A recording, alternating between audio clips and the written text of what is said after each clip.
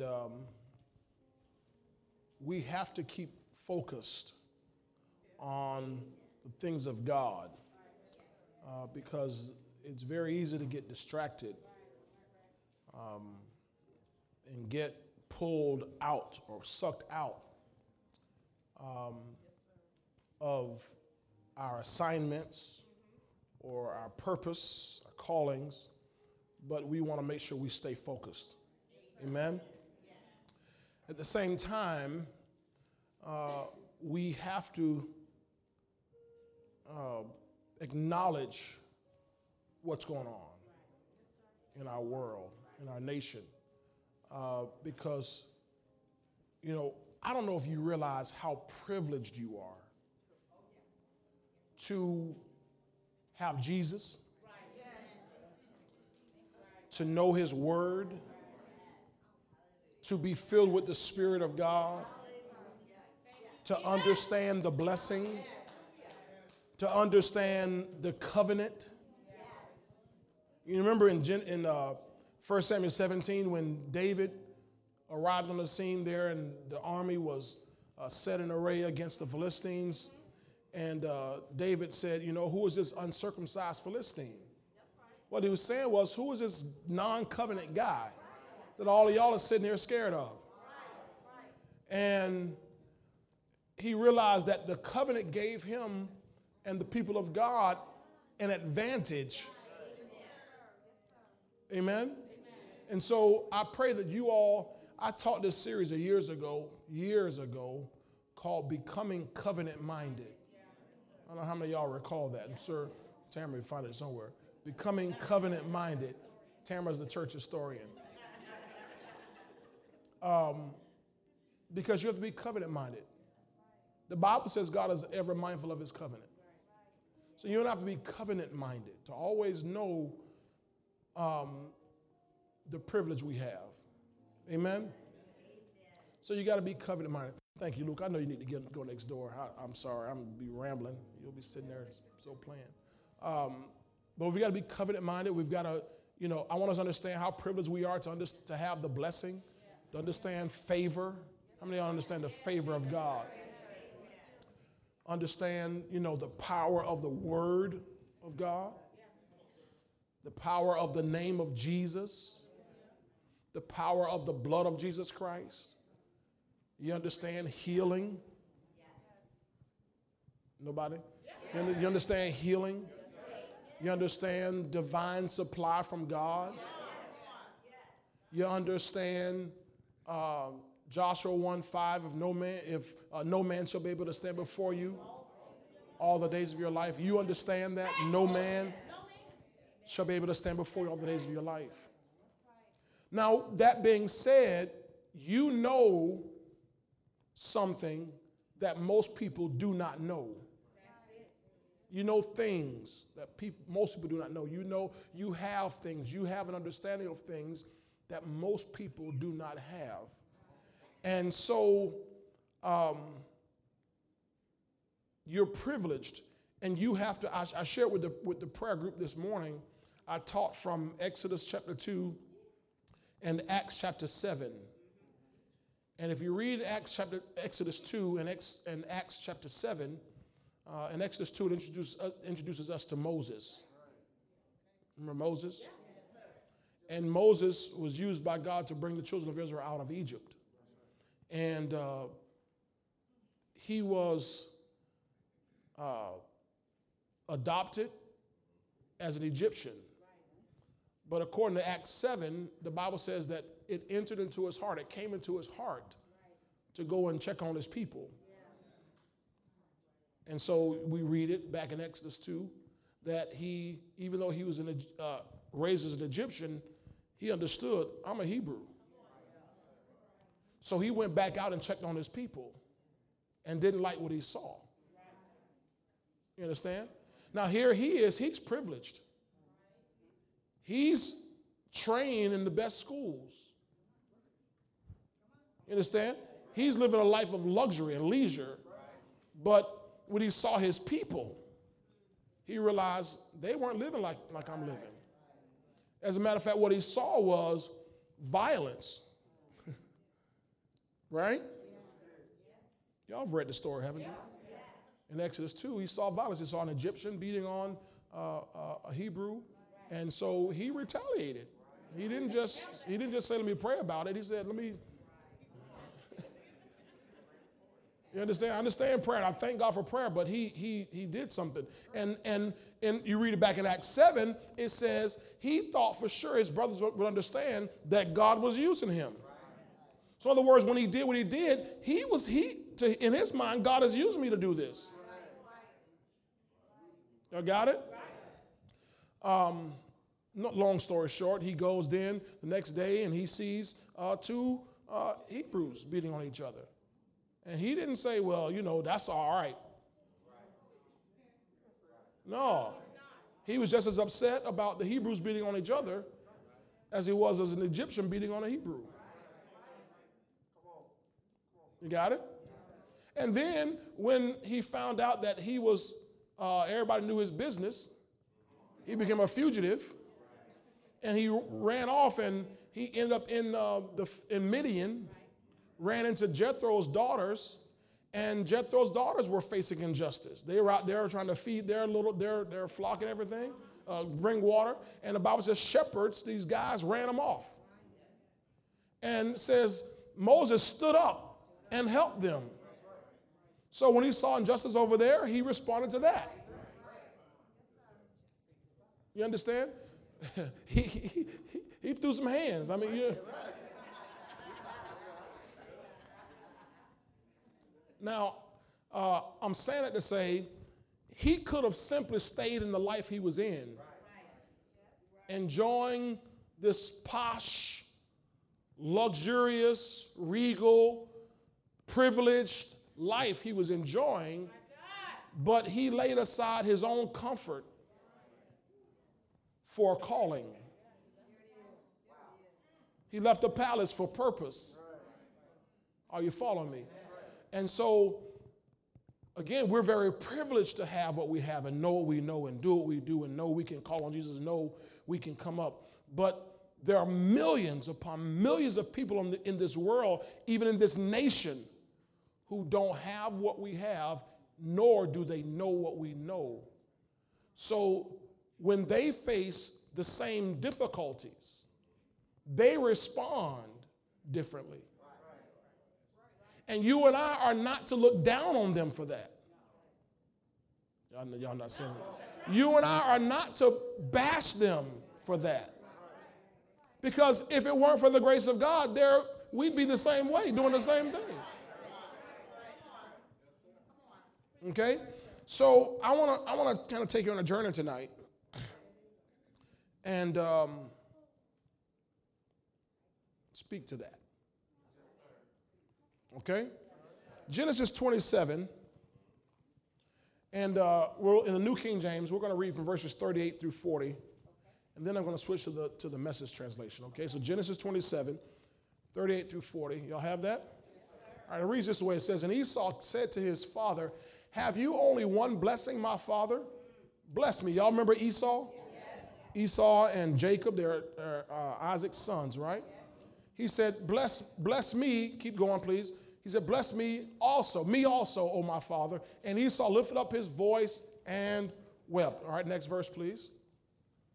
Then Isaac, his father, answered and said to him, keep going, behold, your dwelling shall be of the fatness of the earth. I'm waiting on y'all, media. And of the dew of heaven from above. By your sword you shall live, and you shall serve your brother, and it shall come to pass when you become restless that you shall break his yoke from your neck. That you shall break his yoke from your neck. From your neck. When you become restless, you're going to get him up off your neck.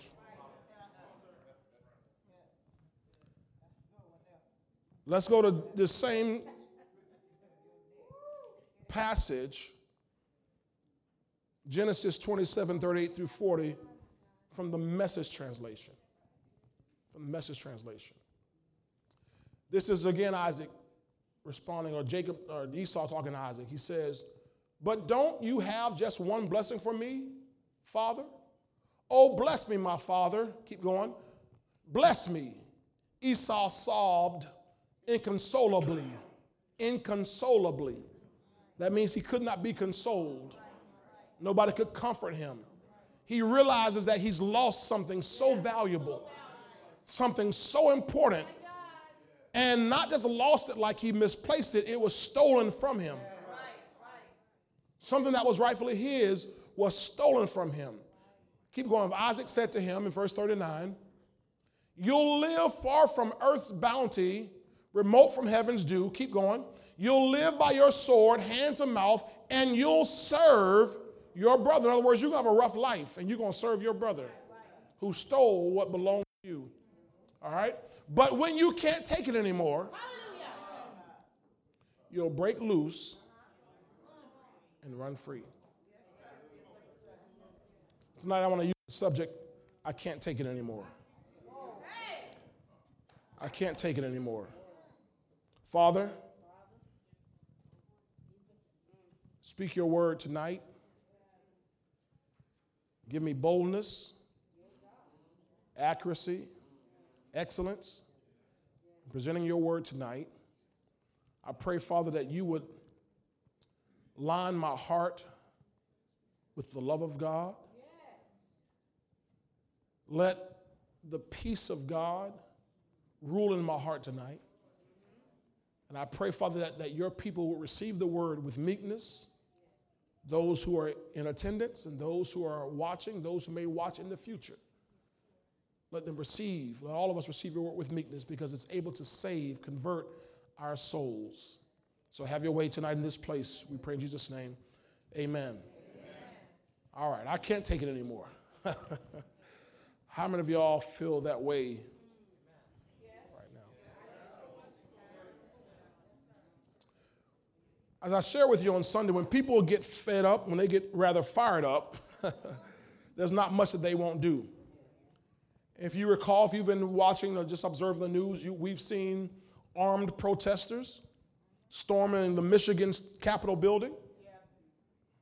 And we've seen unarmed protesters blocking major interstates. We've seen the lynching of an image of Kentucky's governor and also the burning of police cars and buildings. We've seen all sorts of things from all sorts of people. And it's interesting that people, depending on what your purview is, you champion one and condemn the other. Yet with all the differences, all the contrasting actions, they share the commonality of their source. In other words, people are fed up.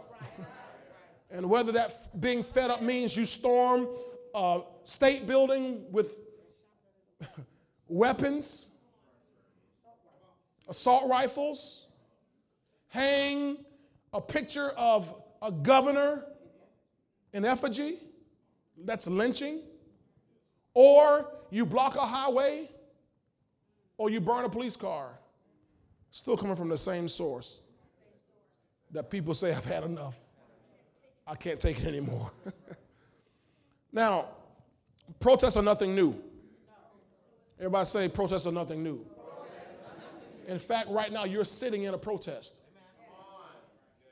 You understand that? You're sitting currently in a protest. This is a Protestant church. Come on here.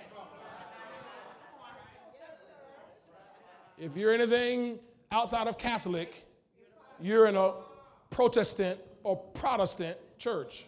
That's what Protestant means. It came out of a protest.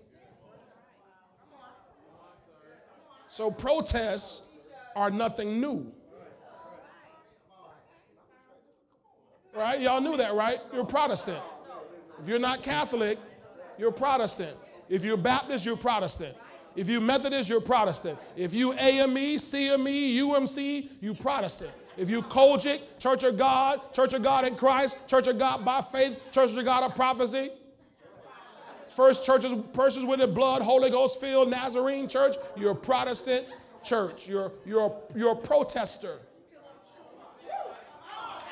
Everybody say I'm a protester.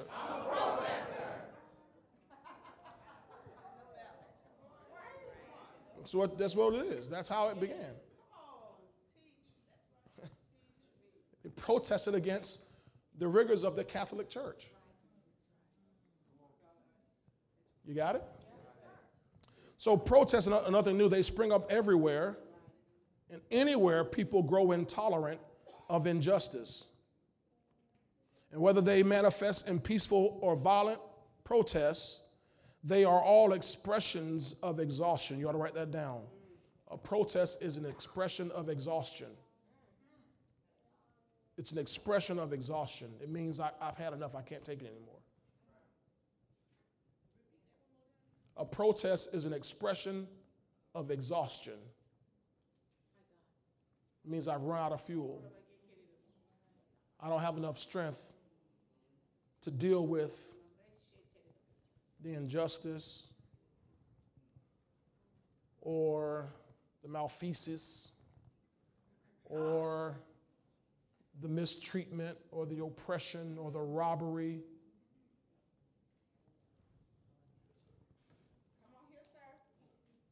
That's what a protest is. When people are fed up, they revolt. And I say this, I find it very interesting that since for 8 days now, there's been protests happening across America. And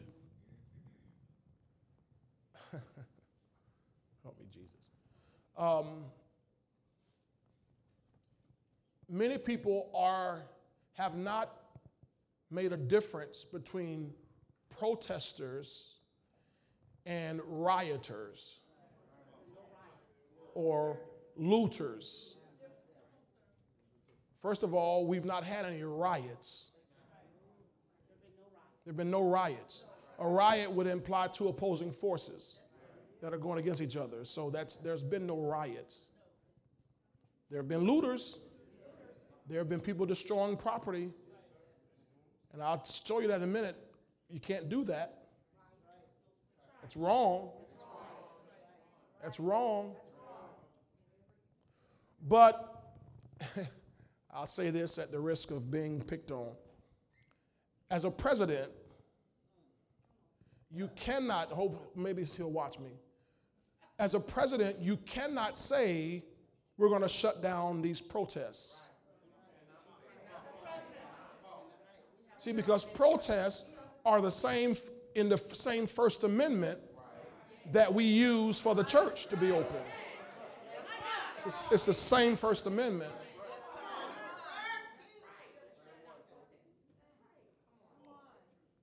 You can shut down looters,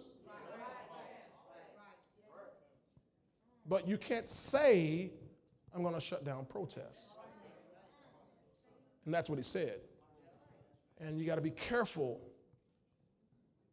You know, like I keep telling people, you know, if people listen to me, send your comments to me first. Let me go through them before you go public with them. Help me help you. Because you have to be careful that you don't stir one side and you incite things by your words. It's dangerous. It's dangerous. It's dangerous. Because there's no riots. There's protests. And praise God. I'm going to stay on track here. So what I find interesting in that, Latoya, is that our federal government championed and endorsed the violent protests in Hong Kong. In Hong Kong, they've been having violent protests for months and months and months, and our government has championed that. Yes, they're fighting for their rights. But when it's on our own shores, we got to shut it down. Something's wrong. Something's wrong. You see? So there's an inequity and an injustice that exists in the hearts of men. That if people don't deal with what's in their heart, you can tell me you're a Christian all you want to. We used to say it back like this growing up, and they'll know that we are Christians, by our love. They'll know we are Christians by our love, not because you can stand in front of a church and hold up a Bible. That doesn't impress me. That does not impress me, because anybody can stand up and hold a Bible. Because David said this, the word I've hid in my heart. Not I've done a photo shoot with. I've hid the word in my heart that I might not sin against thee. I don't care about a photo shoot. See, when you speak out of the abundance of the heart, your mouth speaks. So when you speak, you're revealing to me that there's something in your heart. You see? Now, please bear with me when I tell you these things, because I'm not trying to stir up an anger in you. I just want you to be aware of what's going on, but you have to make sure that you don't allow anger to turn into strife. If other people want to be in strife, let them be in strife. But you don't be in strife, because your strife will nullify your faith. Your faith works by love.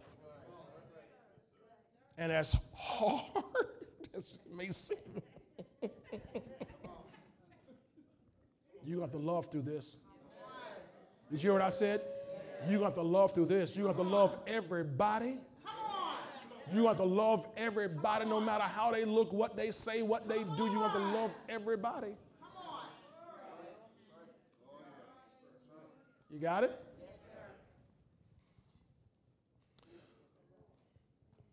Now, as I said, and this is my official statement on this, I condemn looting. I condemn property destruction. I condemn all lawless activity that undermines the message of the protest. It undermines, it ruins the integrity of lawful protests that are trying to get a valid message across. And there is a valid message. There is a valid issue. Like David said, is there not a cause? There is a cause. I don't care who doesn't see it, there is a cause. But lawfully done, we can be effective. There's a scripture we read this morning, and I'm going to read this for you from Ephesians chapter 4, verse 26. It's in the Amplified, not the Amplified Classic. It's the New Amplified, okay? Listen to this. You can read it on the screen. It says, be angry. Be angry. I capitalize all caps, be. Be angry. So you know it's all right. Y'all don't hear me. Just hunch your neighbor, tell them it's all right to be angry. There are things that don't make you angry. Let's not sit there and act like nothing ever gets to us. Nothing ever. Oh. Let's not act like that. Okay? Walk in love as dear children. Be imitators of God as dear children, right? Imitate God. Does God get angry? Yes. Does God get angry? Yes. So if I'm going to imitate him, I can get angry too. But does God sin? No. No, exactly. I shared that with this morning. That's exactly what Jesus did. Jesus got so angry, he went into the temple, tore that thing up. I can't take this anymore. Y'all turn my Father's house into a den of thieves. It's supposed to be a house of prayer for all nations, for all people. And what happened, they were robbing the poor.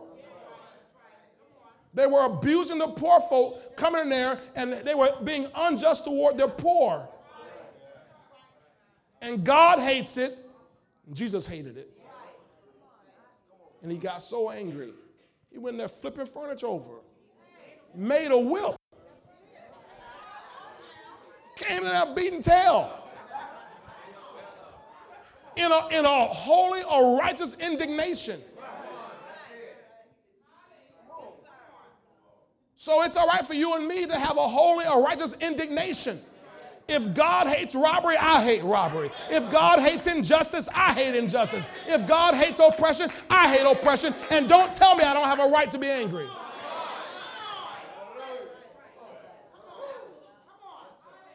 Don't tell me I don't have a right to be angry. I was thinking about Gigi. You know, y'all do these little walks. Y'all go on these walks, and your phone measures everything and keeps, you know, and you can report back. I walked 5 miles. And I thought we ought to have one that say, you know, tracker, say, till you walked a mile in my shoes. Don't tell me how to feel.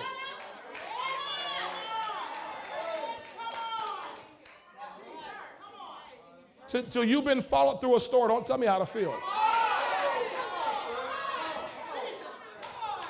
Till you've been called those people to your face, don't tell me how to feel.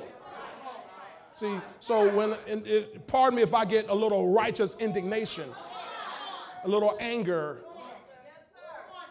I'm not going to sin. I'm not going to sin. See, because his word I've hidden in my heart that I might not sin. You keep trying me, I'm going to get close, but just don't. I'm messing. I'm joking. No, I'm not even going to get close. I don't even want to play. I don't plan on sinning. I'm not about to fight nobody unless you start it. I'm not going to sit here now. Don't get me wrong. No. But it says, be angry. Now watch this. Watch this, everybody. Look. Be angry at sin. Now it defines sin. At immorality. At injustice, at ungodly behavior. So you and I, when we see immorality happening, we should get angry about that. When we see injustice happening. Now it's interesting because you have a whole slew of people in America. I'll call them out. The evangelicals. Who get totally angry at immorality. Get mad because people homosexual marriage. And that's fine. I agree with that. They get mad about abortion. And that's fine. I agree with that too. But don't leave out injustice.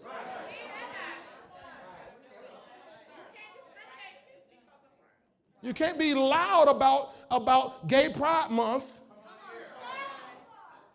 and Black History Month. You don't say nothing. You got nothing to say about Black History Month? You can't even post nothing? See, something's wrong. See, you angry. You have a twisted anger, selective anger. No, I'm gonna get angry at all of it. It's a sin. Yet do not sin. Do not let your anger cause you shame, because that's what anger will do to you. It will cause you shame, because what happens when you get angry? You lose control. And you'll end up doing something like, oh man, you get out of character, now you can't take it back. So you've got to make sure that you control the anger and don't let the anger control you. I'm teaching better than y'all letting on here. That's good. That's good right there. Because so many people get angry. It happens in marriages. It happens that's why children get abused. All kind of domestic violence. People get mad over a card game. Did you renege? Right?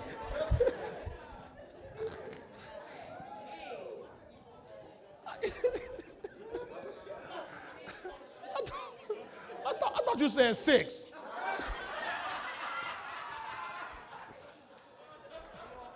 Right? But it'll cause you shame, nor allow it to last until the sun goes down, which means get it right ASAP. You have to allow peace, the peace of God to rule in your heart. That word rule in the Reader Amplified to say be the umpire. Oh my God. This isn't just this moment, because this moment's going to pass. And you might have your individual private little moment next week. You better know how to do this. You better know how to let love rule, how to let love dominate, how to let peace rule in your heart. Y'all got this? Now, hallelujah. How many of y'all remember this famous man, Reverend Dr. Martin Luther King Jr.? How many of y'all understand he opposed violence, violent protests? He did. What made him so effective, we believe, was nonviolent protests. There were others, militant groups, Black Panthers and so forth, who, Nation of Islam, under Malcolm X in those times, who they believe in a very violent approach, a militant approach that was not really effective, because what happens when you use violence, you never get to sit at the table. And you have to be able, if you're going to talk to people and come to some sort of terms, you've got to be able to sit at the table with people. And you can't do that being violent. Now listen to what I want to say. I want to read this for you. Because he also opposed a violent protest, but, everybody say but. I'm going to read for you a portion of a speech he gave on April 14th, 1967, at Stanford University. The title of this speech was The Other America. Listen to a portion of what he said. He said, and I must say tonight that a riot is the language of the unheard. We've heard that lately. A riot is the language of the unheard. And what is it America has failed to hear? Now, there's a portion left out of here. Skip to in that middle portion, he talked about the regression of financial ability for the poor Negro. That's what he said. Okay? But it goes on to say here, it has failed to hear that the promises of freedom and justice have not been met, 1967. 2020 still have not been met. And it has failed to hear that large segments of white society are more concerned. Now, he didn't say all. He just said large segments. No, you can't generalize everybody. He just said large segments of white society are more concerned about tranquility and the status quo than about justice, equality, and humanity. Humanity. And as long as America postpones justice, someday, we're going to do it, someday we'll get it right, someday. That's what they were saying back then, someday. As long as America postpones justice, we stand in the position of having these recurrences of violence. Now, he said, I'm not behind them. Just telling you this is what's going to happen. Violence and riots over and over again. Now, look at this last line. Social justice and progress are the absolute guarantors of riot prevention. In other words, you don't want to riot, get this thing right. Because if you don't, some point people are going to say, I can't take this anymore. You're only going to beat on me for so long. You're only going to harass me for so long. You're only going to hold me back for so long before I revolt. And you and I might not revolt because we're peaceful. And we know how to overcome by the word. Some of y'all looking like, I don't know. I'm saying we do. Wait, who am I pastoring now? Wait a minute. Let me find out who I'm pastoring. Y'all, hold on now. Y'all bought it?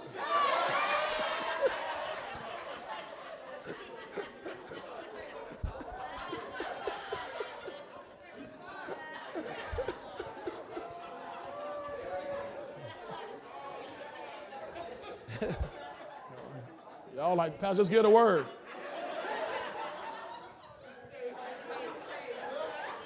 Y'all remember Malcolm X?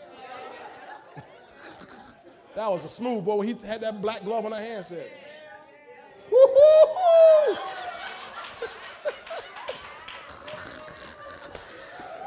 Oh, praise God. That was just funny. That was a movie. It was a movie.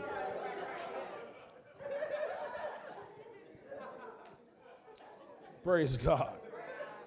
But you want to prevent riots and violence, you gotta move towards justice. And you can't be political.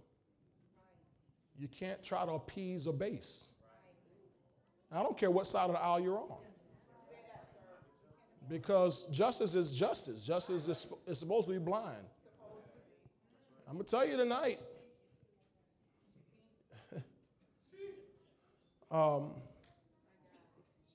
you can't think, well, just because they're Democrat, they're for you. Because we've heard how Democrats think lately. The former vice president who's running for president had the unmitigated gall to say, if you can't choose between me and Trump, you ain't black. Well, how you gonna tell me I ain't black? You gonna tell me I ain't black? Because I can't choose. Something's wrong with that statement, sir. I don't owe you a vote because I'm black. I gotta look in this word of God.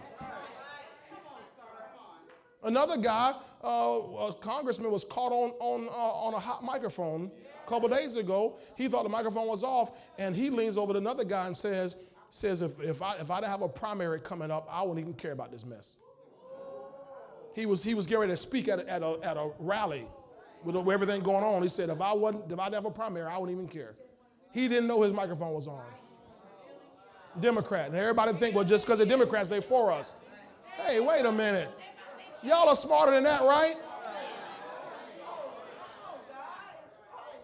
It's not about a party.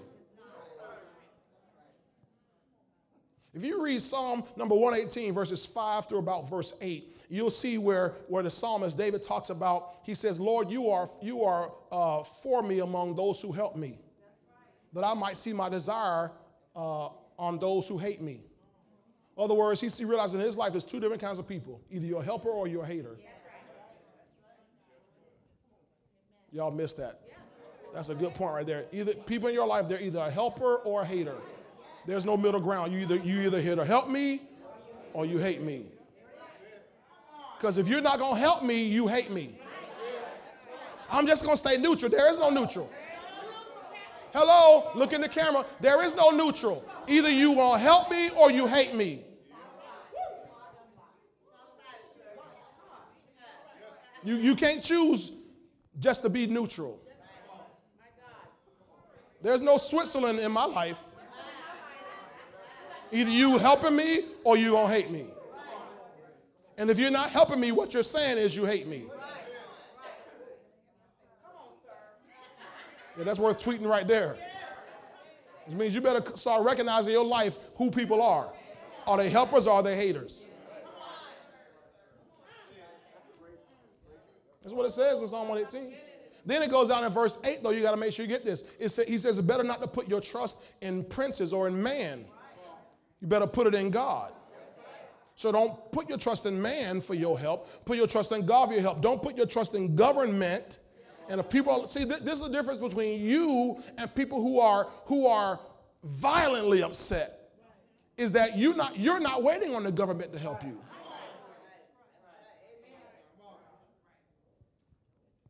See, that's the difference. Thank you, Lord. Now, lawful people are protesting as we speak against violence and systemic racism towards black people. Did you hear what I said? Systemic racism towards black people.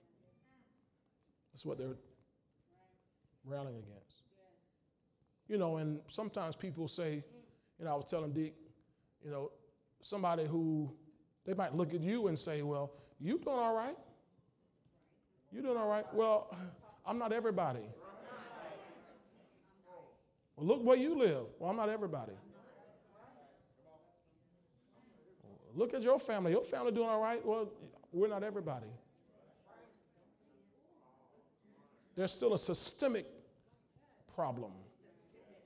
What does it mean to be systemic? That means it's rooted in hatred, and it has its branches in the school system,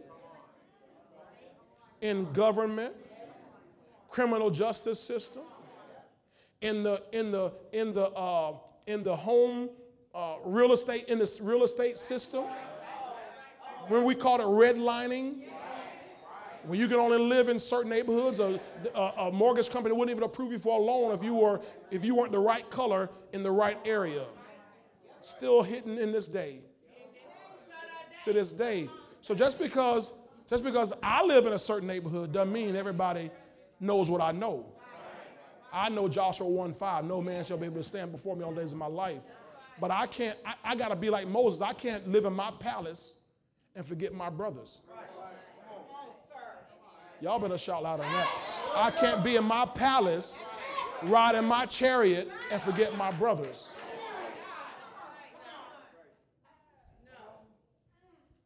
You see? It entered Moses' heart. And so you and I have a responsibility to go back and grab people and help them and show them a way. I was telling them in prayer this morning, that's why you and I need to be in charge of large money. You and I are going to have companies that we can employ 3, 4, 500, 2,000, 500, 5,000 people. Y'all better say something better than that. Because some people can't get a job because they got a record. They've already served their time. But they're still treated.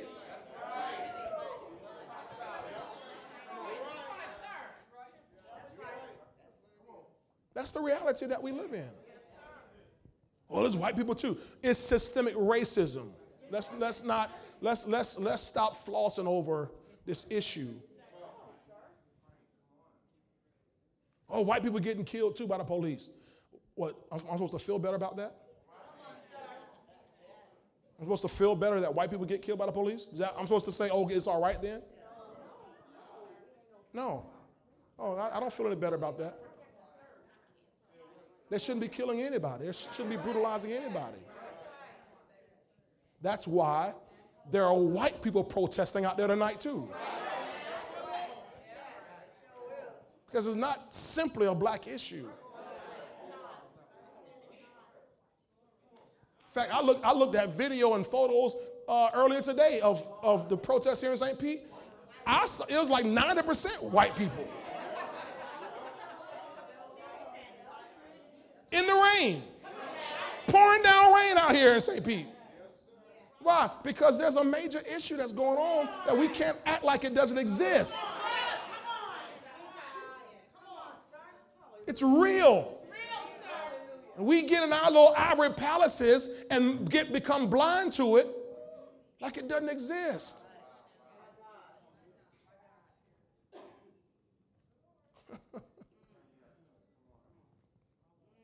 Thank God you made it. Thank God you overcame.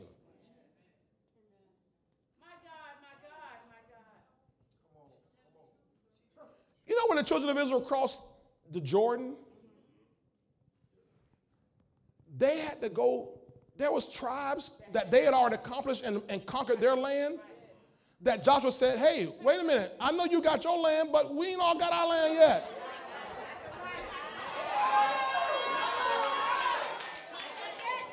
And if we have not all overcome, we ain't done overcoming yet.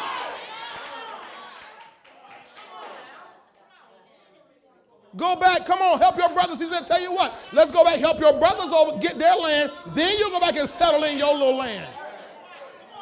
The problem is too many people in the body of Christ are settling in their land and leaving other folk out there destitute, hungry, hurting, lost, dying, whipped, beaten, abused, oppressed. Well, that's their little problem. You know, me and mine, we all right. That's selfish.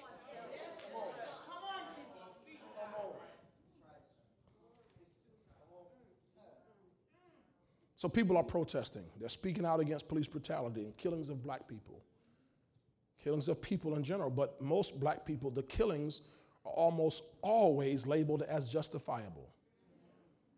That's the difference.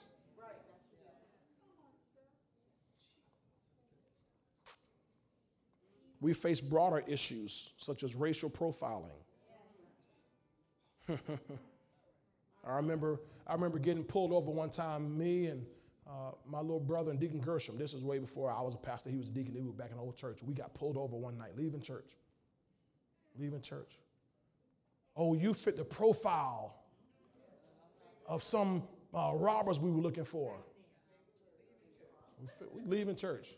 You followed us. You saw us just leave this church. Talking about we fit the profile. You funny. You see, this is a reality. See, and as a father of a black boy,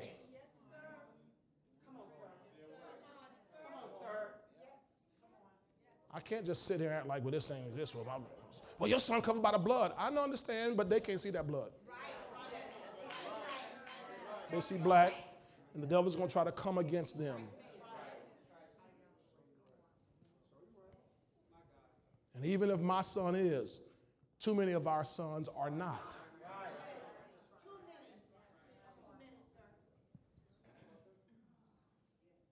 So we can't just have our little conventions and our little meetings, Zoom calls. Yeah, that's the worst thing, Mom, now is that in a moment when the church should be the most visible, vocal voice in this whole issue, everybody's Zooming. They're scared. What made the civil rights movement in the 40s through the 60s so powerful was that it was centralized. Centralized. In the church. In the church. And the church runs the serious risk of becoming totally irrelevant. Oh, do we got power? I know we have power, but if we're not visible with the power, what good is it if we're not visible? If it's just within our four walls? It means nothing. Great, we all get healed, wonderful. We all get charged up, wonderful, wonderful.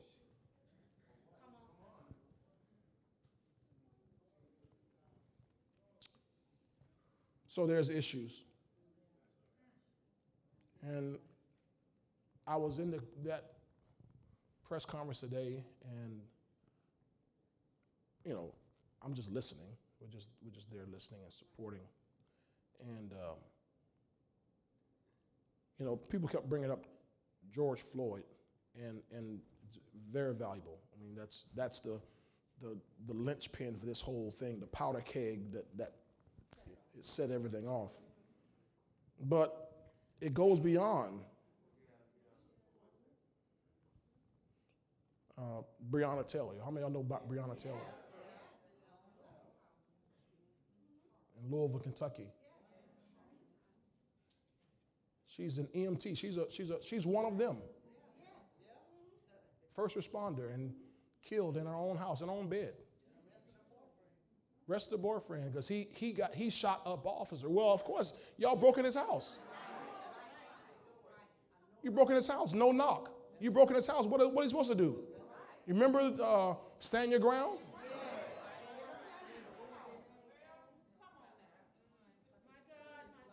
Remember stand your ground? So of course, what are you supposed to do? Say, hey, what y'all want? Y'all come in guns blazing? No, he's gonna respond with the only thing you would do.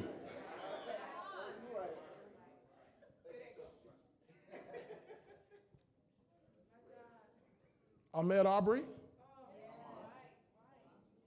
just out jogging, Brunswick, Georgia. It's interesting. My wife, one day I came home. I think, I been at prayer? I've been at prayer this was it January? It was early in the year, very early in the year. No, I know it was a few weeks before Ahmed Aubrey. And I came home from the church, and before the story broke, before anybody in the world knew about it, except the three big guys who were there. And I came home, and my son wasn't there. I was like, hey, where's Jonathan? And they said, oh, he's out riding the bike. Riding the bike. Well, I'm looking at my wife there, Olivia, Lydia. Riding the bike with who? Oh, he's by himself. Where? I don't see him. Oh, he said he's going all over the neighborhood. I gave him my cell phone. You let my son? Oh, I was 38 hot. I was hot as fish grease. You let my son ride through this neighborhood by himself? He's 13. How old is Ahmaud Aubrey? 20, 25? Young and black? And big? Look like he can do something? You let him ride through this neighborhood by himself? But you live in a beautiful neighborhood.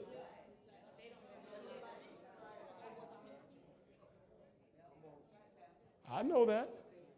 You know that. You know we live there.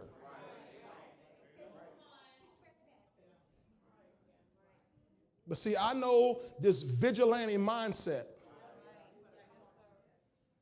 That's how Ahmaud Aubrey died, a vigilante mindset. That's how Trayvon Martin died in 2012. A vigilante mindset. We're going to protect ours. And all it took was somebody to say, oh, he looked like somebody who we saw come to the neighborhood. Our cars got broken into. And I got him on the phone, get your tail to this house right now. Don't you ever leave out here without me. And it was just a few weeks later. Here comes a story about Ahmaud Aubrey. Now you may say, well, that's overboard. You're being paranoid. You know how they got them signs in the yard? Not my son. You see, because as progressive and as saved as I am, I'm not naive as to the darkened condition of men's hearts. That there's still a hatred that is real in this earth towards people who look like me.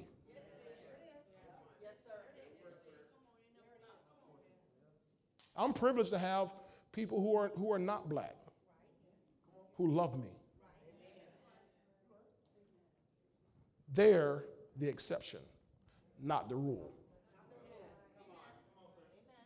I understand they're not the rule. That's not the commonplace. In our own neighborhood right now, my wife will tell you, we've been there now 7 years and now 3 months. And in 7 years, 3 months, we are now probably the top 10% oldest people in the neighborhood. In other words, once we got there, everybody start moving.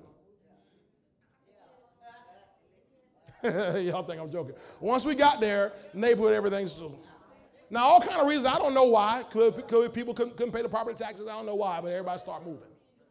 The neighborhood has turned over big time. Twice now. Yeah, I know the whole thing's changing. See, so the people in the new ones don't know we've been there longer than them. So when they come walking by our street, and we have fun with it. People come walking, everybody go walking their little dog or walking their little cat in the stroller down the street, and we like, hey, and they go.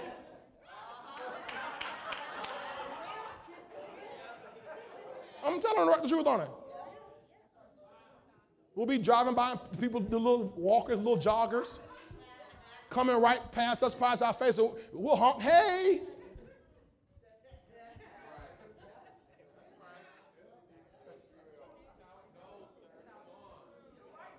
Now, the good thing about me is I ain't inferior to nobody.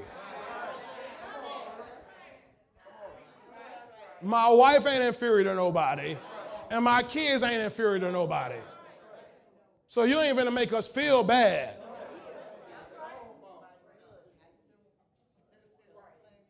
You got the problem, not me. You mad because I'm here. I'm mad that you here. Because you bringing your hatred to my neighborhood. See, so I'm not oblivious to real hatred, to systemic racism that exists in these good old US of A. Then there's George Floyd. There's George Floyd. Put up the picture of George Floyd.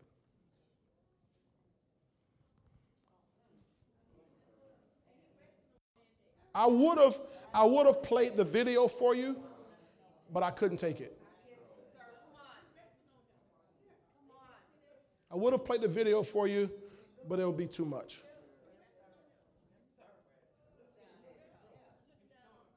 And he's certainly not the first one, he's just the latest in a long list.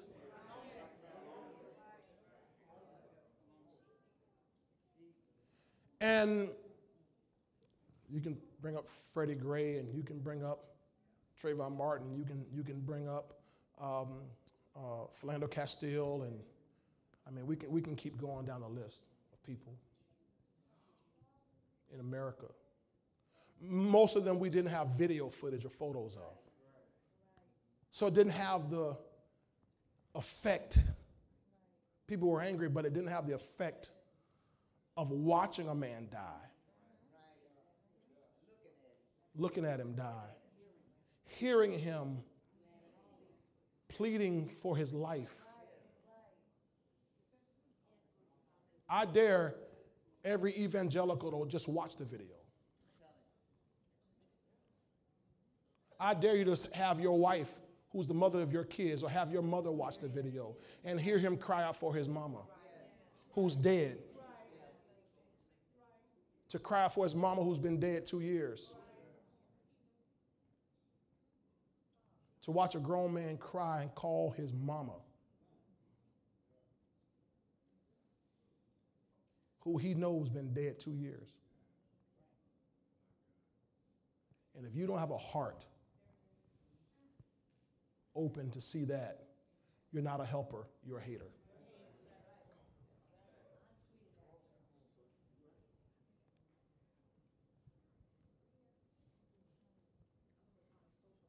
And here's the problem. Here's the problem for me. The problem for me was that the photo, the imagery of the photo is symbolic.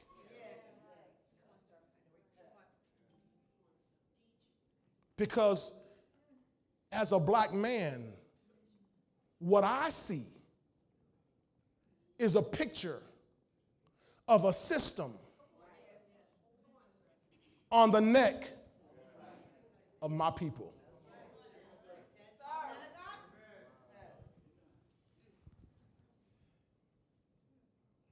Maybe in the wonder world of whiteness, you can't see it. But if you have lived as a black person in America, that picture summarizes your life.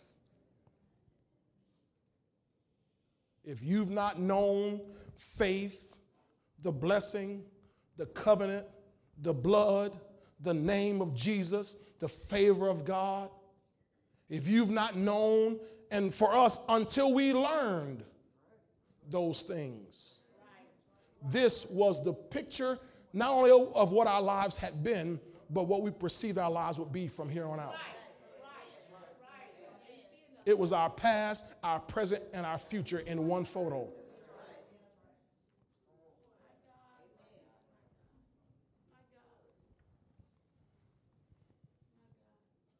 So our people are upset about videos of protests, said about videos of fires and videos of looting. They'll watch hours of that. Stop for 8 minutes and 46 seconds and watch this video. Listen to a man call for his mama. Listen to a man say, I can't breathe. Listen to a man beg for his life. Listen to others who are standing by begging, and watch the inhumanity of the officer who's inflicting the punishment and the other 3 officers who stood by as accomplices.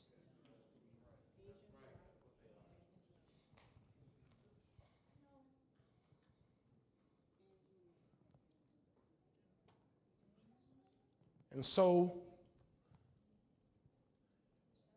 just like when Moses saw an Egyptian on the neck of a Hebrew, he responded with violence. Don't be shocked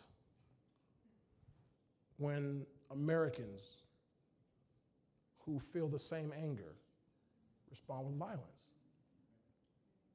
Are you condoning it? No, but I understand. Are you supporting it? No, but I understand. Well, why can't you be like Martin Luther King when they marched nonviolently? Because they weren't protesting violence. They were protesting for rights. Protesting for the right to sit on where they wanted on the bus. That's not violent. Protesting so they could sit in the dining hall at the counter. That's why they staged sit-ins. Non-violent, because we just want to be able to sit at the counter. We just want to be able to stay at a hotel. We just want to be able to have a water fountain just like your water fountain. We just want our kids to be able to go to the same quality and kind of schools that your kids go to. We just want bathrooms inside. Not we got to walk all the way down the street to get bathrooms. We just want to have the same rights. We just all we want. They weren't protesting violence, but their protests pulled out violence out of their haters. Their nonviolent protests stirred up violence in their haters. So you had dogs, water hoses, fire bombings on churches, people being drugged out of their homes down the streets in prison. That's what you had. But Moses, when he saw violence, he responded violently. So don't be shocked when people respond violently. And as Martin Luther King said, as long as you keep postponing justice, it'll continue to happen over and over and over and over again. So if I hate what I see, I'm talking to the onlookers, if I hate what I see, then I'd call my senator. I'd write my congressman. I'd talk to my president, all y'all who are on the presidential advisory board, all y'all preachers who are on the presidential advisory board and won't say anything because you're afraid of losing your position with him. I'd talk to him and say, sir, we've got to fix this. Not with a speech, but with real change in the system that does not degrade people by their color or by what nations they come from.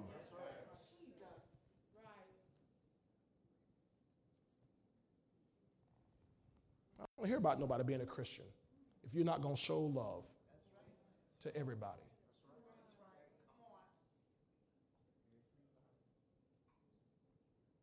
Are you mad, Pastor? Yeah. I am. I am. I can't take it anymore. I've got to raise my son and my daughters in this. I got to shield them every day in this.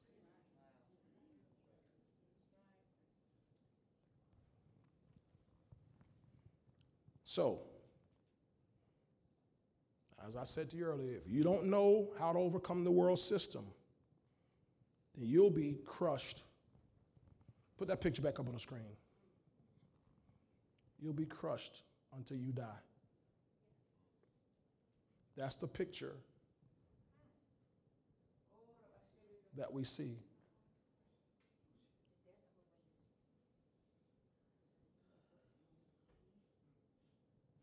That's what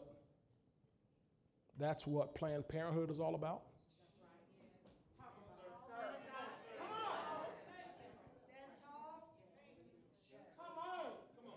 For all our Democratic brothers and sisters, that's what Planned Parenthood is all about. I mean, I hate the fact that we've seen 3 unlawful deaths in the last 3 months.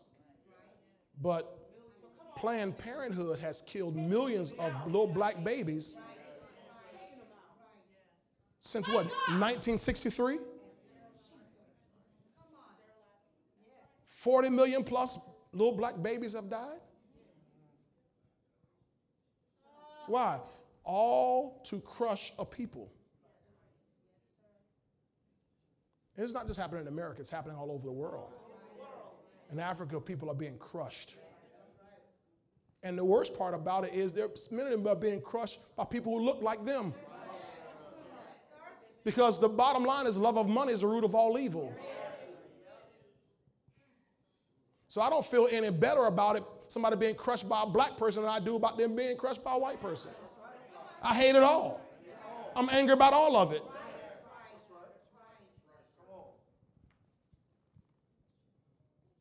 Thank you, Lord. So you and I have to know how to overcome this system. Because here's the truth.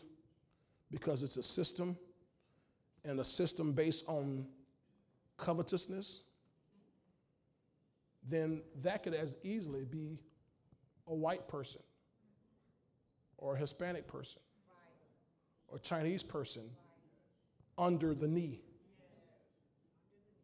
Because when it comes to covetousness and the love of money, people don't care who they crush.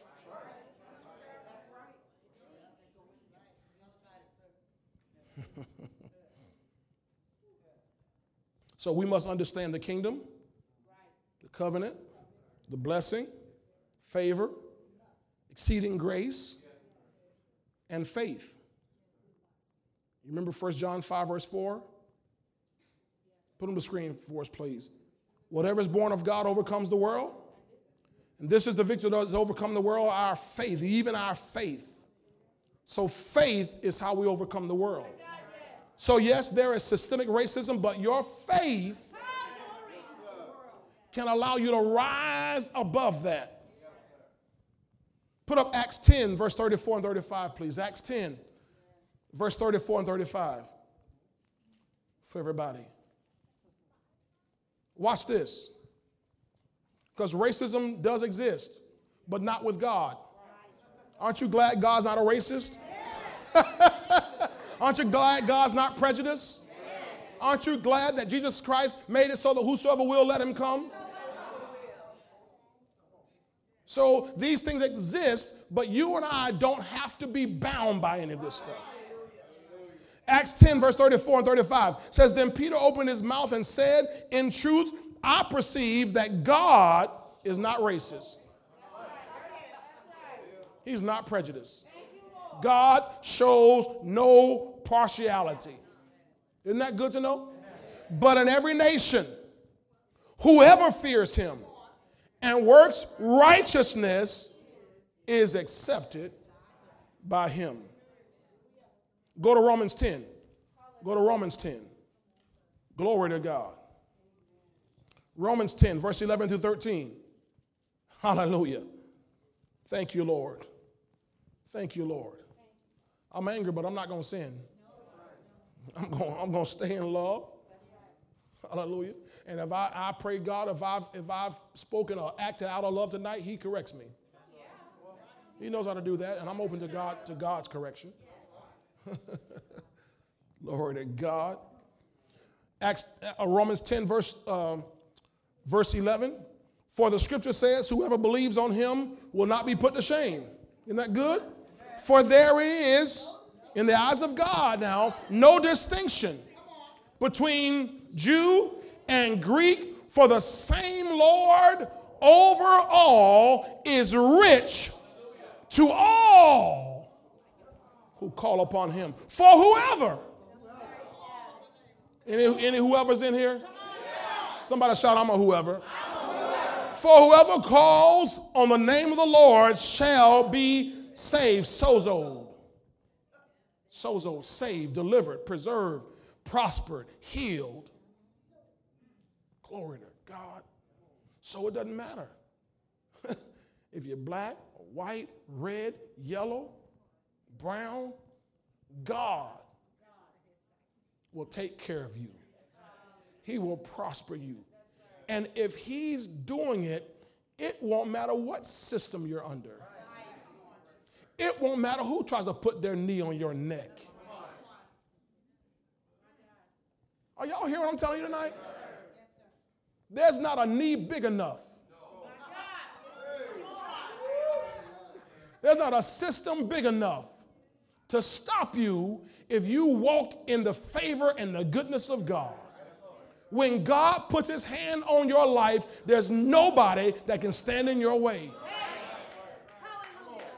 And the good thing about us is we know that. They don't. They don't. They don't. Go back to Genesis 27 real quick. Genesis 27. Let me finish this out. Give me Genesis 27. I'm going to kind of read through this media pretty fast. I want to, in the Message translation, please. Genesis 27, we're going to start at verse 30. Genesis 27, verse 30 through 40. Hallelujah. In the Message, please. You got it?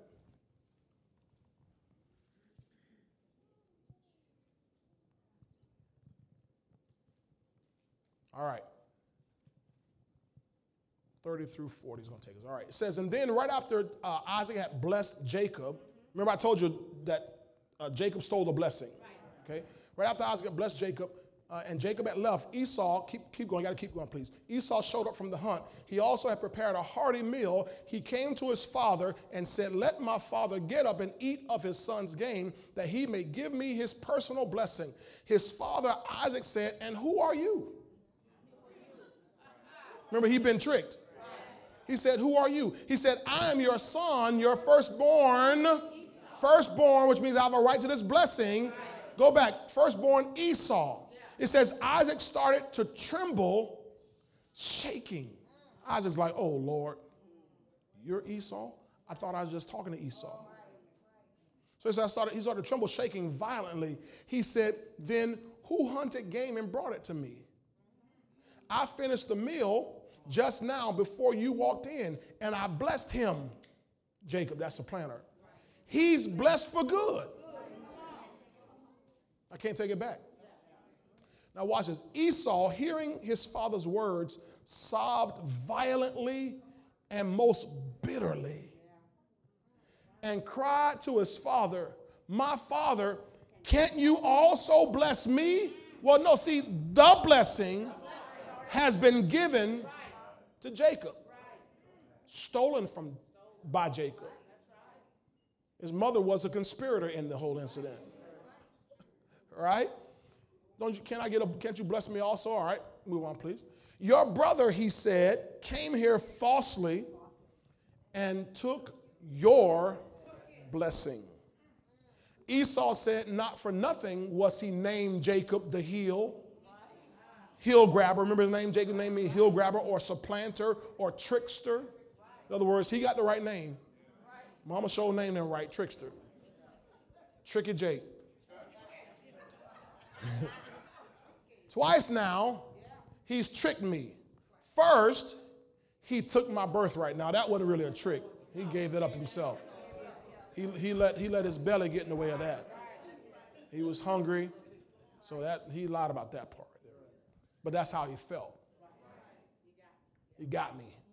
And now he's taken my blessing. All right, now let's go to the end of his. He begged, haven't you kept back any blessing from me? Any? Can't you speak anything over my life? Isaac answered Esau, I made him your master, and all his brothers his servants. You're his brother, you're going to be his servant. Now, it would have been that you would have been his master, but now he's your master, you're going to serve him. And I've lavished, by this blessing, grain and wine on him. Y'all see the power of speaking a blessing? He said, I've lavished grain and wine on him. I've made him rich by a blessing. Now, he ain't manifested anything yet, but he knows the power of this blessing. You better know the power of this blessing. I said, you better know the power of this blessing and staying connected properly to the blessing. He says, I've given it all away. What's left for you, my son? But now this is Esau talking back. But don't you have just one blessing for me, father? Oh, bless me, my father, bless me. Esau sobbed inconsolably. All right, keep going here. Isaac said to him, here's what he's going to come up with here. You'll live far from earth's bounty. In other words, it's going to be rough for you. Far from the bounty. Remote from heaven's dew. Desert dwelling. It's going to be rough. You'll live by your sword. In other words, violent lifestyle. Are y'all seeing the correlation? Rough on people. Violent lifestyles. It's hard. Struggling people. Having to serve somebody else. Hand to mouth. You know what hand to mouth means is, right? That means you barely making it. You don't have paycheck to paycheck. Paycheck to paycheck. Why are they so broke? It's what's been pronounced on them. Someone stole what was his. And you'll serve your brother. But when you can't take it anymore. Now he's saying you're going to serve him. But the change is going to happen when you decide you can't take it anymore. I've had enough. He said that when that happens, you'll break loose and run free. Now, switch back to the New King James for me, please. New King James.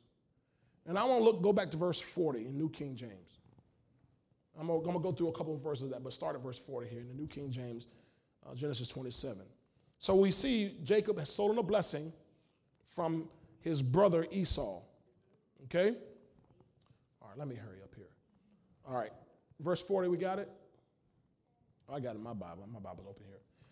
So he says here in New King James, by your sword you shall live, and you shall serve your brother, and it shall come to pass when you become restless, then that you shall break his yoke from your neck.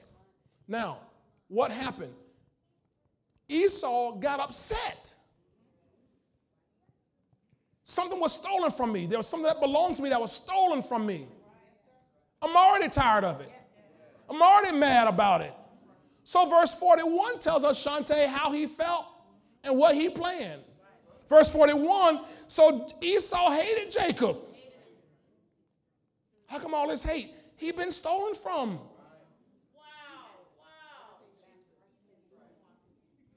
He's been defrauded. Why he hate? So Esau hated Jacob because of the blessing with which his father blessed him. And Esau said in his heart, the days of mourning for my father are at hand. In other words, my dad going to be dying soon. Soon as daddy closes his eyes, I'm going to drop him.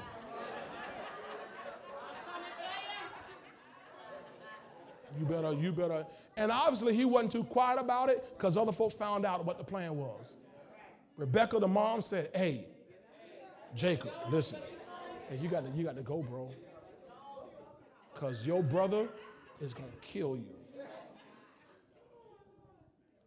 And you ain't never been much of a fighter. Remember Esau and Jacob? Esau was a hunter. Jacob was mama's boy. Right? He said, son, you got to get out of here because your brother going to kill you. And you can't fight a lick.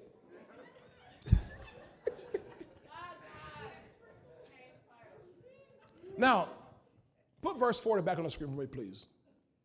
I just want to show you something. Verse 40, he said, when you become restless, when you become restless. That word, in the King James, you have King James, it'll say, when you shall have dominion. It's interesting how King James says it. When you shall have dominion. New King James uses the word restless. Now, the Hebrew word for that is the word ruled, R-U-W-D, which means to ramble free. Ramble means to go move about freely. It means to have dominion, be Lord, or rule. Now watch what Isaac is telling Jacob, or telling Esau. Esau, your brother's going to have his knee on your neck. He said, but when something rises up in you, and you understand dominion, when you understand lordship, when you understand rulership, you're going to get restless. Something's going to rise up inside you that you're going to say, I can't take this anymore. And he says, and that's when you're going to break his yoke off your neck. In other words, he's not going to voluntarily take his yoke off your neck.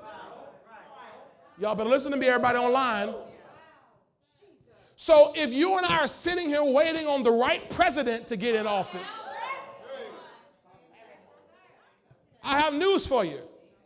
For 8 years, we had black faces in high places.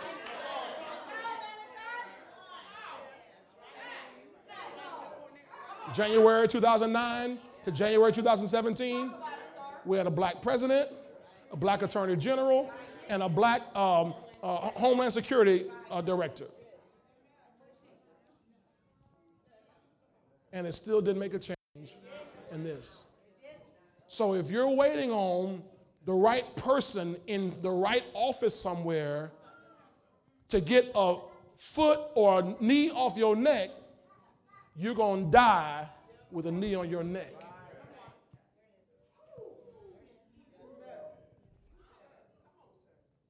He says the change has to happen inside you. When you decide, when you see yourself differently, oh, my brothers and sisters, if you can hear me out there on the streets, when you start to see yourself differently, when you stop seeing yourself as a thug, when you stop seeing yourself as a bee and a hoe, and when you stop seeing yourself as that, when you stop seeing yourself as less than, oh my God, we're mad about how they see us, but how do you see yourself?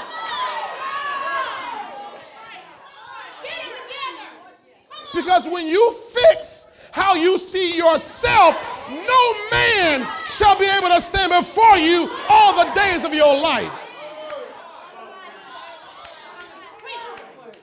When you get a dominion image in yourself, when you begin to see yourself in Christ.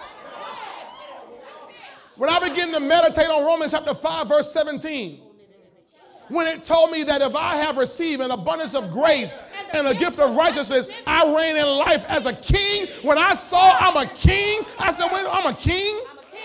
The Bible called me a king. I had always seen myself as just a black man. But when I found out I wasn't just a black man, but I was a king, begin to wait a minute. Let me straighten some things out now here. I'm not going to wait on somebody to give me a handout. I'm not going to wait on somebody to take care of me. Wait a minute. I serve the true and living God. My Father is rich in houses and land. My Father owns the whole earth. I can't wait on somebody to take care of me. Because nobody's going to voluntarily take their knee off your neck. You can get them to stand in front of you in some press conference. You get them to stand in front of you on some television and tell you some big old gigantic lie. Just to get your vote.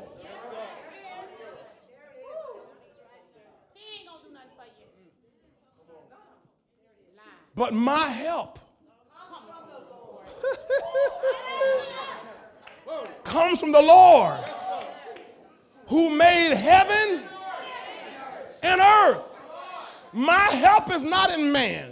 My help is not in Egypt.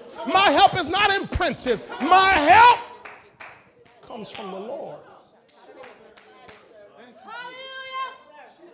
He said, son, when you see yourself in dominion, when you see lordship.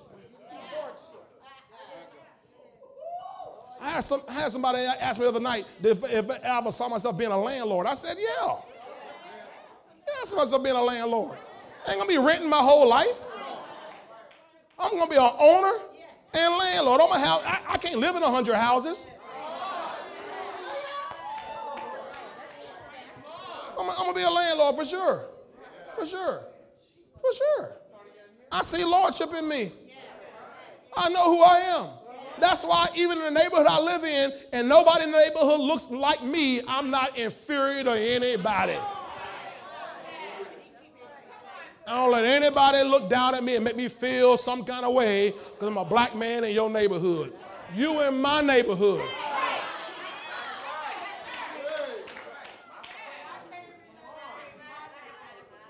You in my neighborhood. You understand that? Now, I'm not trying to say that to be arrogant. I'm trying to say that on the inside, God awakens something in me of how valuable I am. You got to know how valuable you are. How valuable are you? Jesus Christ shed his own blood for you. You don't know how valuable you are? And we got to know that.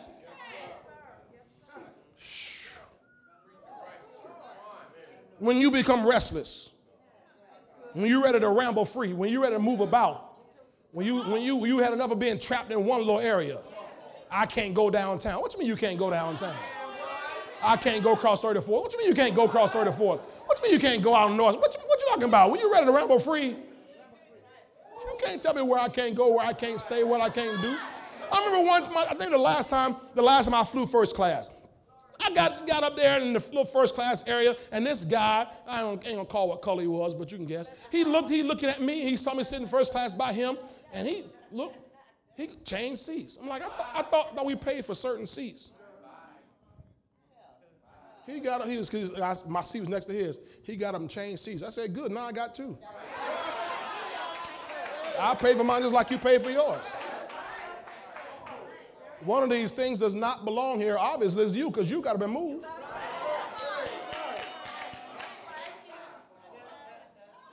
You might as well get used to me. Somebody will holler, you might as well get used to me.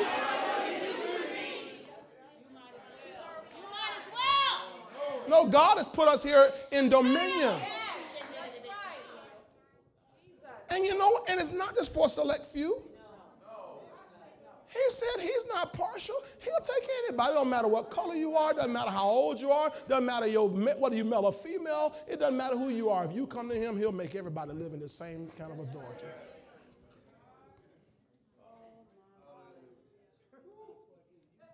What's the problem? People outside, they're frustrated because they don't know how to break the man's yoke off their neck. Now, notice what it says here. When you become restless, you shall break his yoke from your neck. That word break is from the Hebrew word parak, P-A-R-A-Q, which means to tear off from oneself, to break away, to liberate. He says, when you become restless, you shall liberate yourself. The system ain't going to liberate you. The system is benefiting off you. Well, to me, the black folk in prison. Well, that's true. The system is benefiting off that. They're not going to change laws just because you want them to. There's a benefit to that.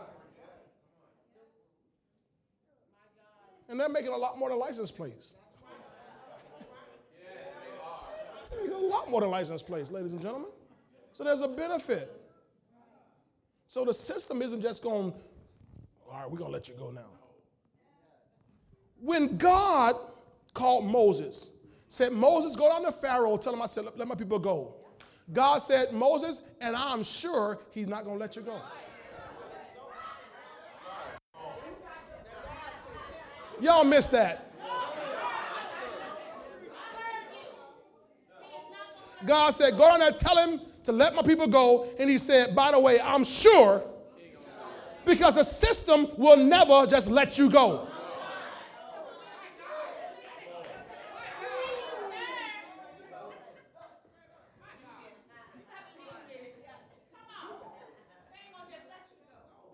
You got to have a deliverer.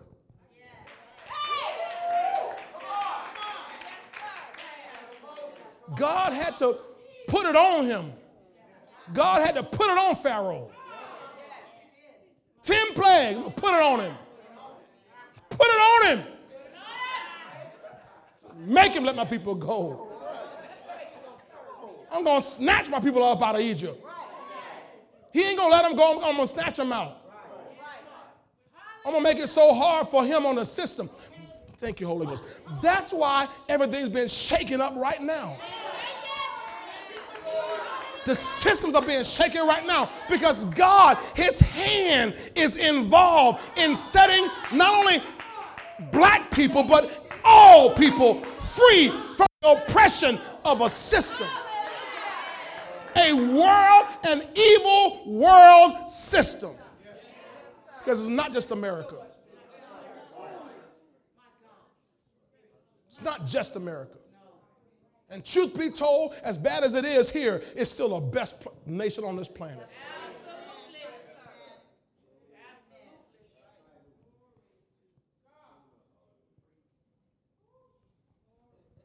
He said, when you have had enough, when you become restless, when you get the right image on the inside of you, he said, you're going to break his yoke.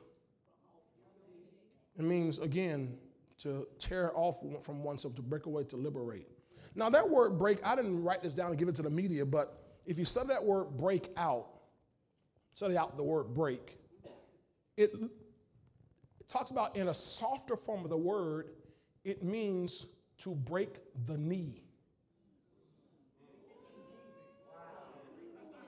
You look it up when you get home. If you go in your little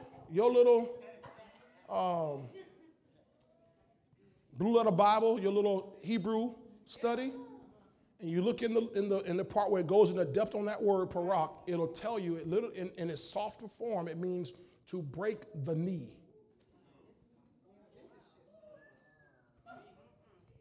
So when you get tired, you're going to break the knee.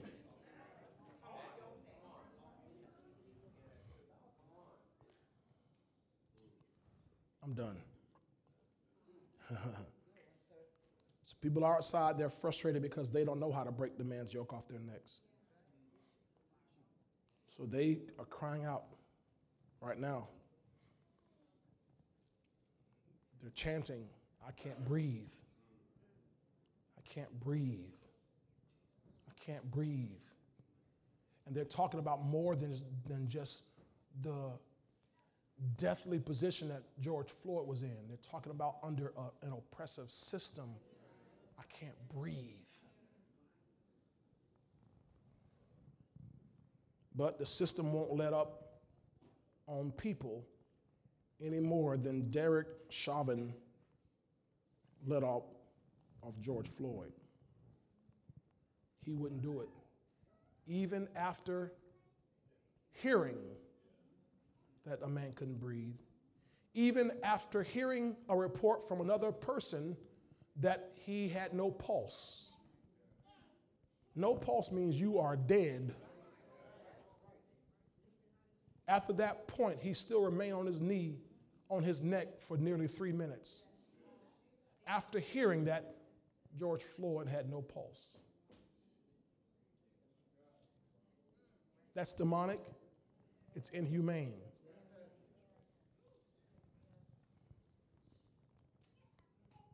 But it's indicative of a system. Thank you, Lord. So you and I must demonstrate then the kingdom. Not just know it for ourselves, but demonstrate it. We must demonstrate the covenant, the blessing, favor, grace, faith. Demonstrate the power of the anointing. You know you're anointed? I say, you know you're anointed? You have the ability to go around and liberate other people. You have the burden removing, yoke destroying anointing, the power of God working in your life. In Isaiah 10:27, that's what it says, the anointing it'll do. It says the burden shall be removed and the yoke shall be destroyed because of the anointing. New King James says the anointing oil over in Isaiah 10:27. Now, let's wrap it up here. Get off my soapbox for tonight, because I have a lot more to say. We don't know what Esau did when he heard his dad say this. We don't know his immediate move. We know he was angry with his brother. We know he wanted to kill him, but he didn't right away. You know, his brother took off. But what we do know was that several years later, at the least 21 years later, because Jacob went down and to Laban's house, fell in love with Rachel, wanted to marry her, agreed to work 7 years to have her as his wife, put in time for that girl. And, oh yeah, she was a bad girl. He cried, saw that girl. And put in 7 years for her and was tricked himself. The trickster got tricked. The con got conned. And he ended up getting Leah at the first wedding. So his dad said, well, you really want Rachel? Yes, sir, I really want Rachel. 7 more years. That must have been a bad girl. He said, I worked 7 more years for her. And he did. By this time now, 14 years. At 14 years, Laban says, hey, man, you can't take her yet. I need some more years out of you work before you can take her. He ended up working 7 more years. Eris, 21 years for this one lady. Now that's some devotion. She must have been pow. 21 years? That's love. And the Bible says that after the 21 years, now Jacob's going to go and he tells Laban, I need to go and have my own family now by myself. And Laban reluctantly agrees to let him leave. And God had told him, it's time for you to go back to Bethel where you made that vow. Time for you to go back and pay your vow. And so, all right, I'm going back. I'm going to pay that vow. But before he gets back there, he remembers, wait a minute. Oh, I forgot this other little issue about my brother. My brother wants to kill me. 21 years plus years later, he remembers, wait a minute. Oh, man, I got this other little issue. My brother wants to kill me. So he devised a plan. I'm going to split my massive family up into 2 groups. You know, he's got 12 sons and a daughter and 4 wives. Well, Rachel dies on the way. So he's got these. Well, she's alive at that point. So four wives, right? And she's got a big family. Splits them up in 2 groups. He sends Leah ahead with the first group. He does. He said, in case Esau comes up and he's mad and he kill him, that's all right. I still have Rachel. I worked 21 years. I put in so much time for Rachel. I can't just lose her. So he sends his group ahead, and long story short, it works out that the groups, they meet. Esau, nothing happens. The second group, they all show up. Now they're together, and Esau runs to Jacob and hugs him, kisses him, my brother. And now Jacob has in his mind, watch this, he's going to pay reparations. Because Jacob knows he owes his brother. I stole your blessing, so I owe you. There's only one thing in Jacob's mind, there's only one thing that's going to quench your anger. It's reparations. It's restitution.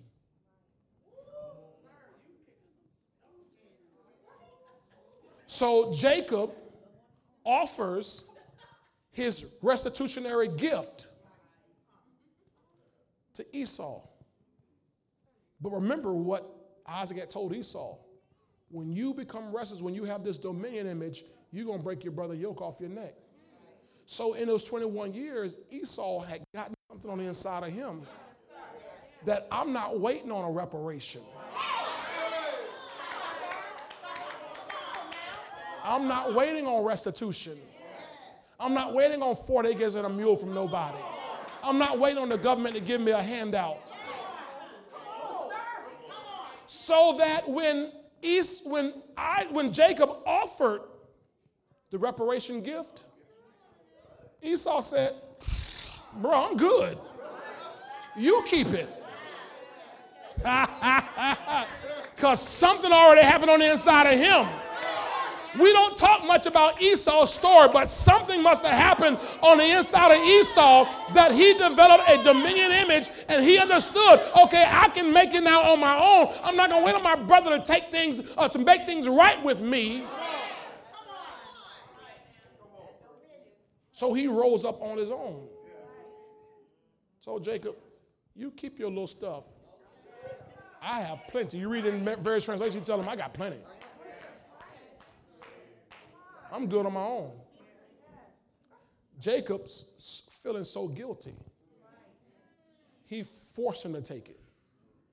He urged him, come on, please take it. Till Esau had to just, okay, all right, okay, just give it to me. I'll take it. Just if it's going to shut you up.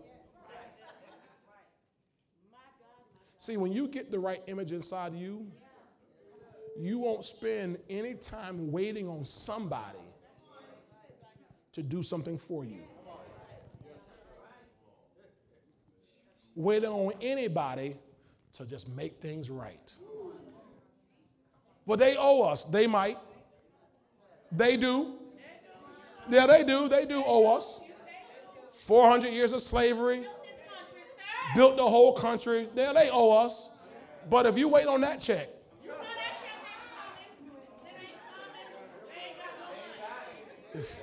then they don't even have it. So, you understand that? You understand what I'm saying to you? Yeah, sure. We're old. We're old. We're old. But I'm not waiting on that. I found out there's a blessing. There's a covenant. There's an inheritance that I'm already made a partaker of. That's much more valuable than 40 acres and a mule.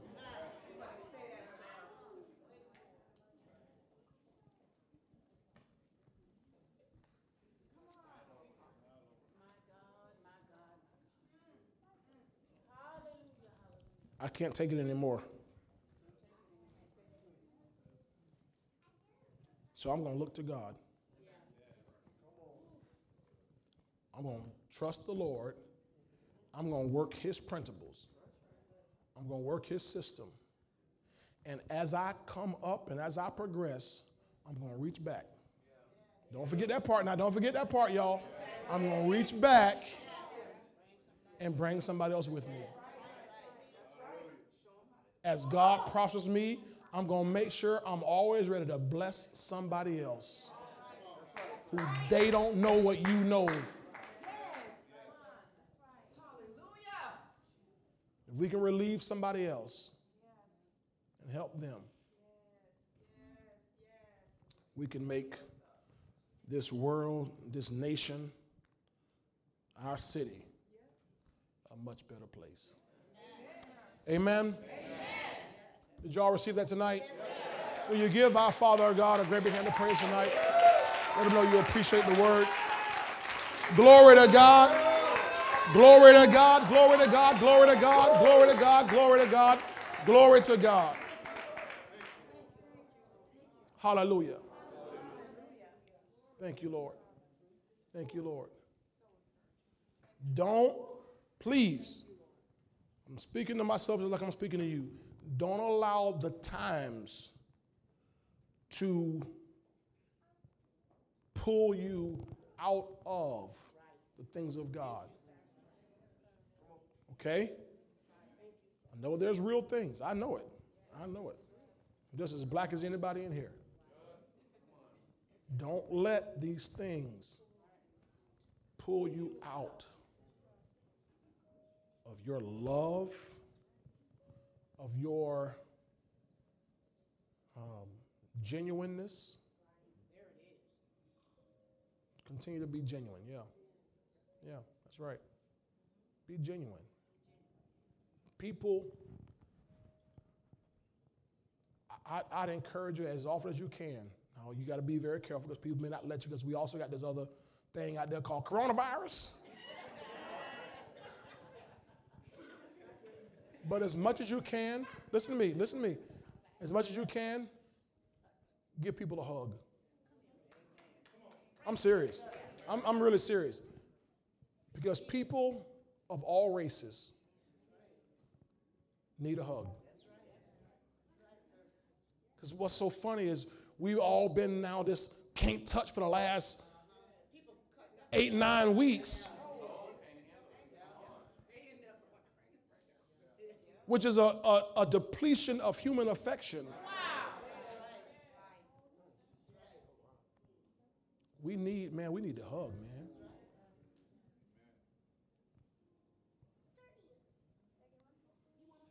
Yeah.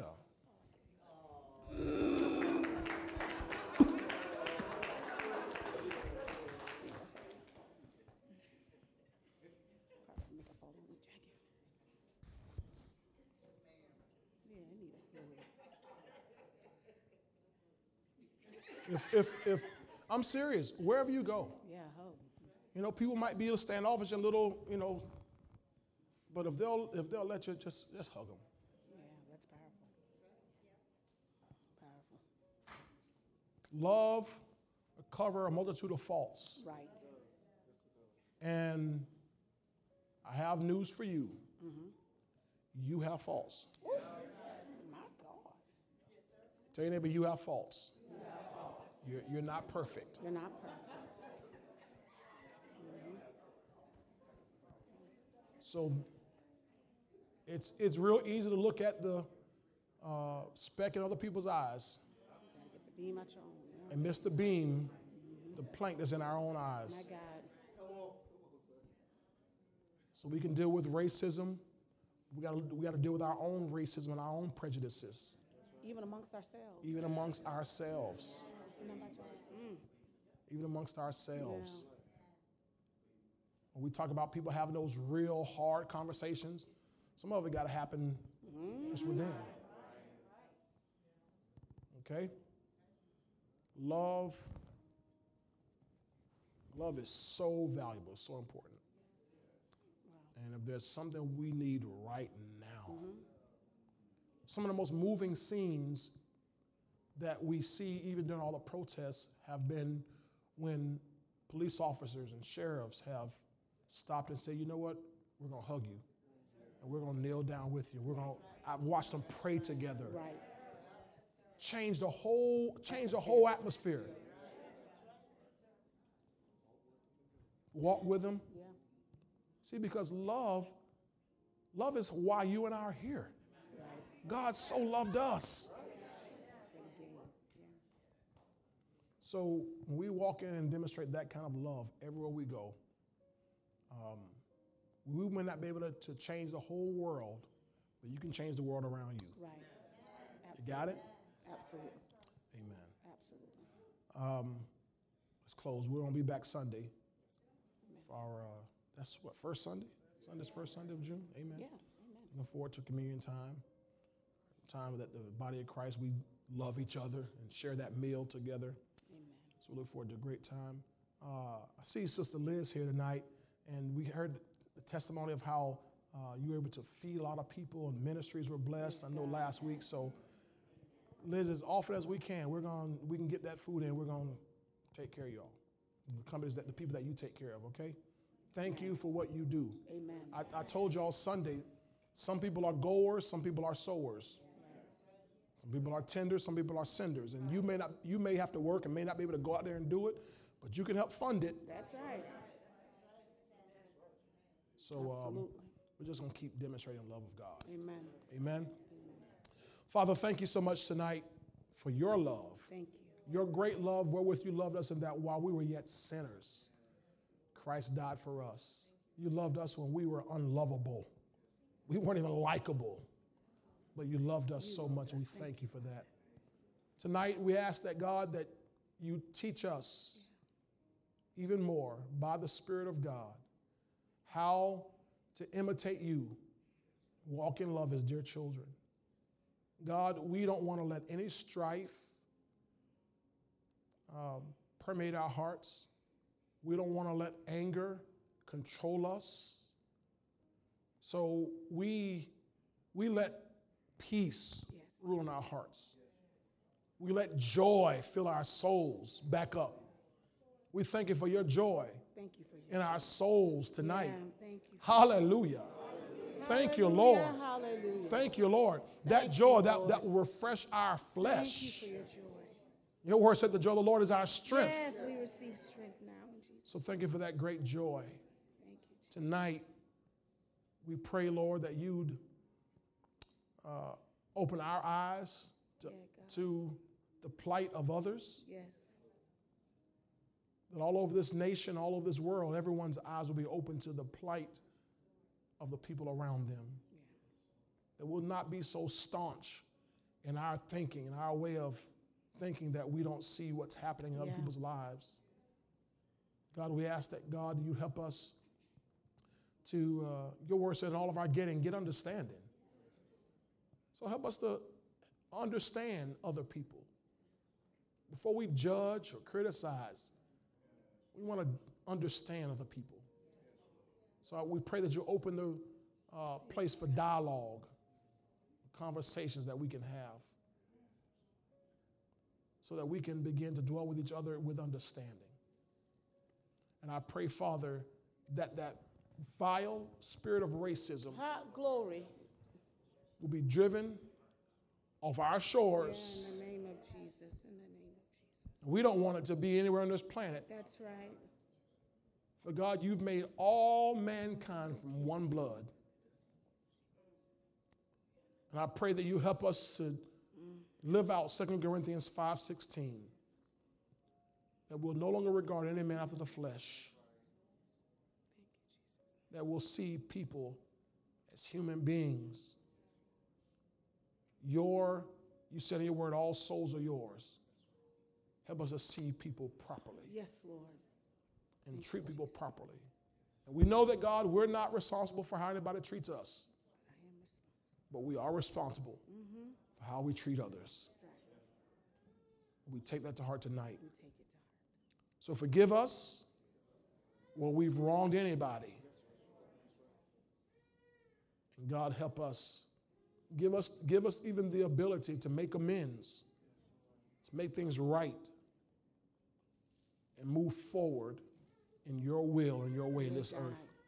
Now I speak and declare the blessing of the Lord Oh, thank you, Jesus. on everyone here, those at home, that God, that we would live out the fullness of the blessing, that will prosper and increase, will be healed, healthy, and whole, and that God, our lights would so shine before men, that they would glorify, that they would see our good works and glorify you, our Father in Yes, heaven. Father God. We thank you that we shall be the light in this dark world and bring people to Jesus Christ all the days of our lives.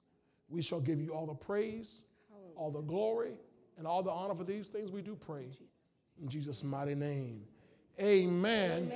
Man, we love y'all so much. Y'all have a great night, a great weekend. We'll see you on this coming Sunday. God bless you.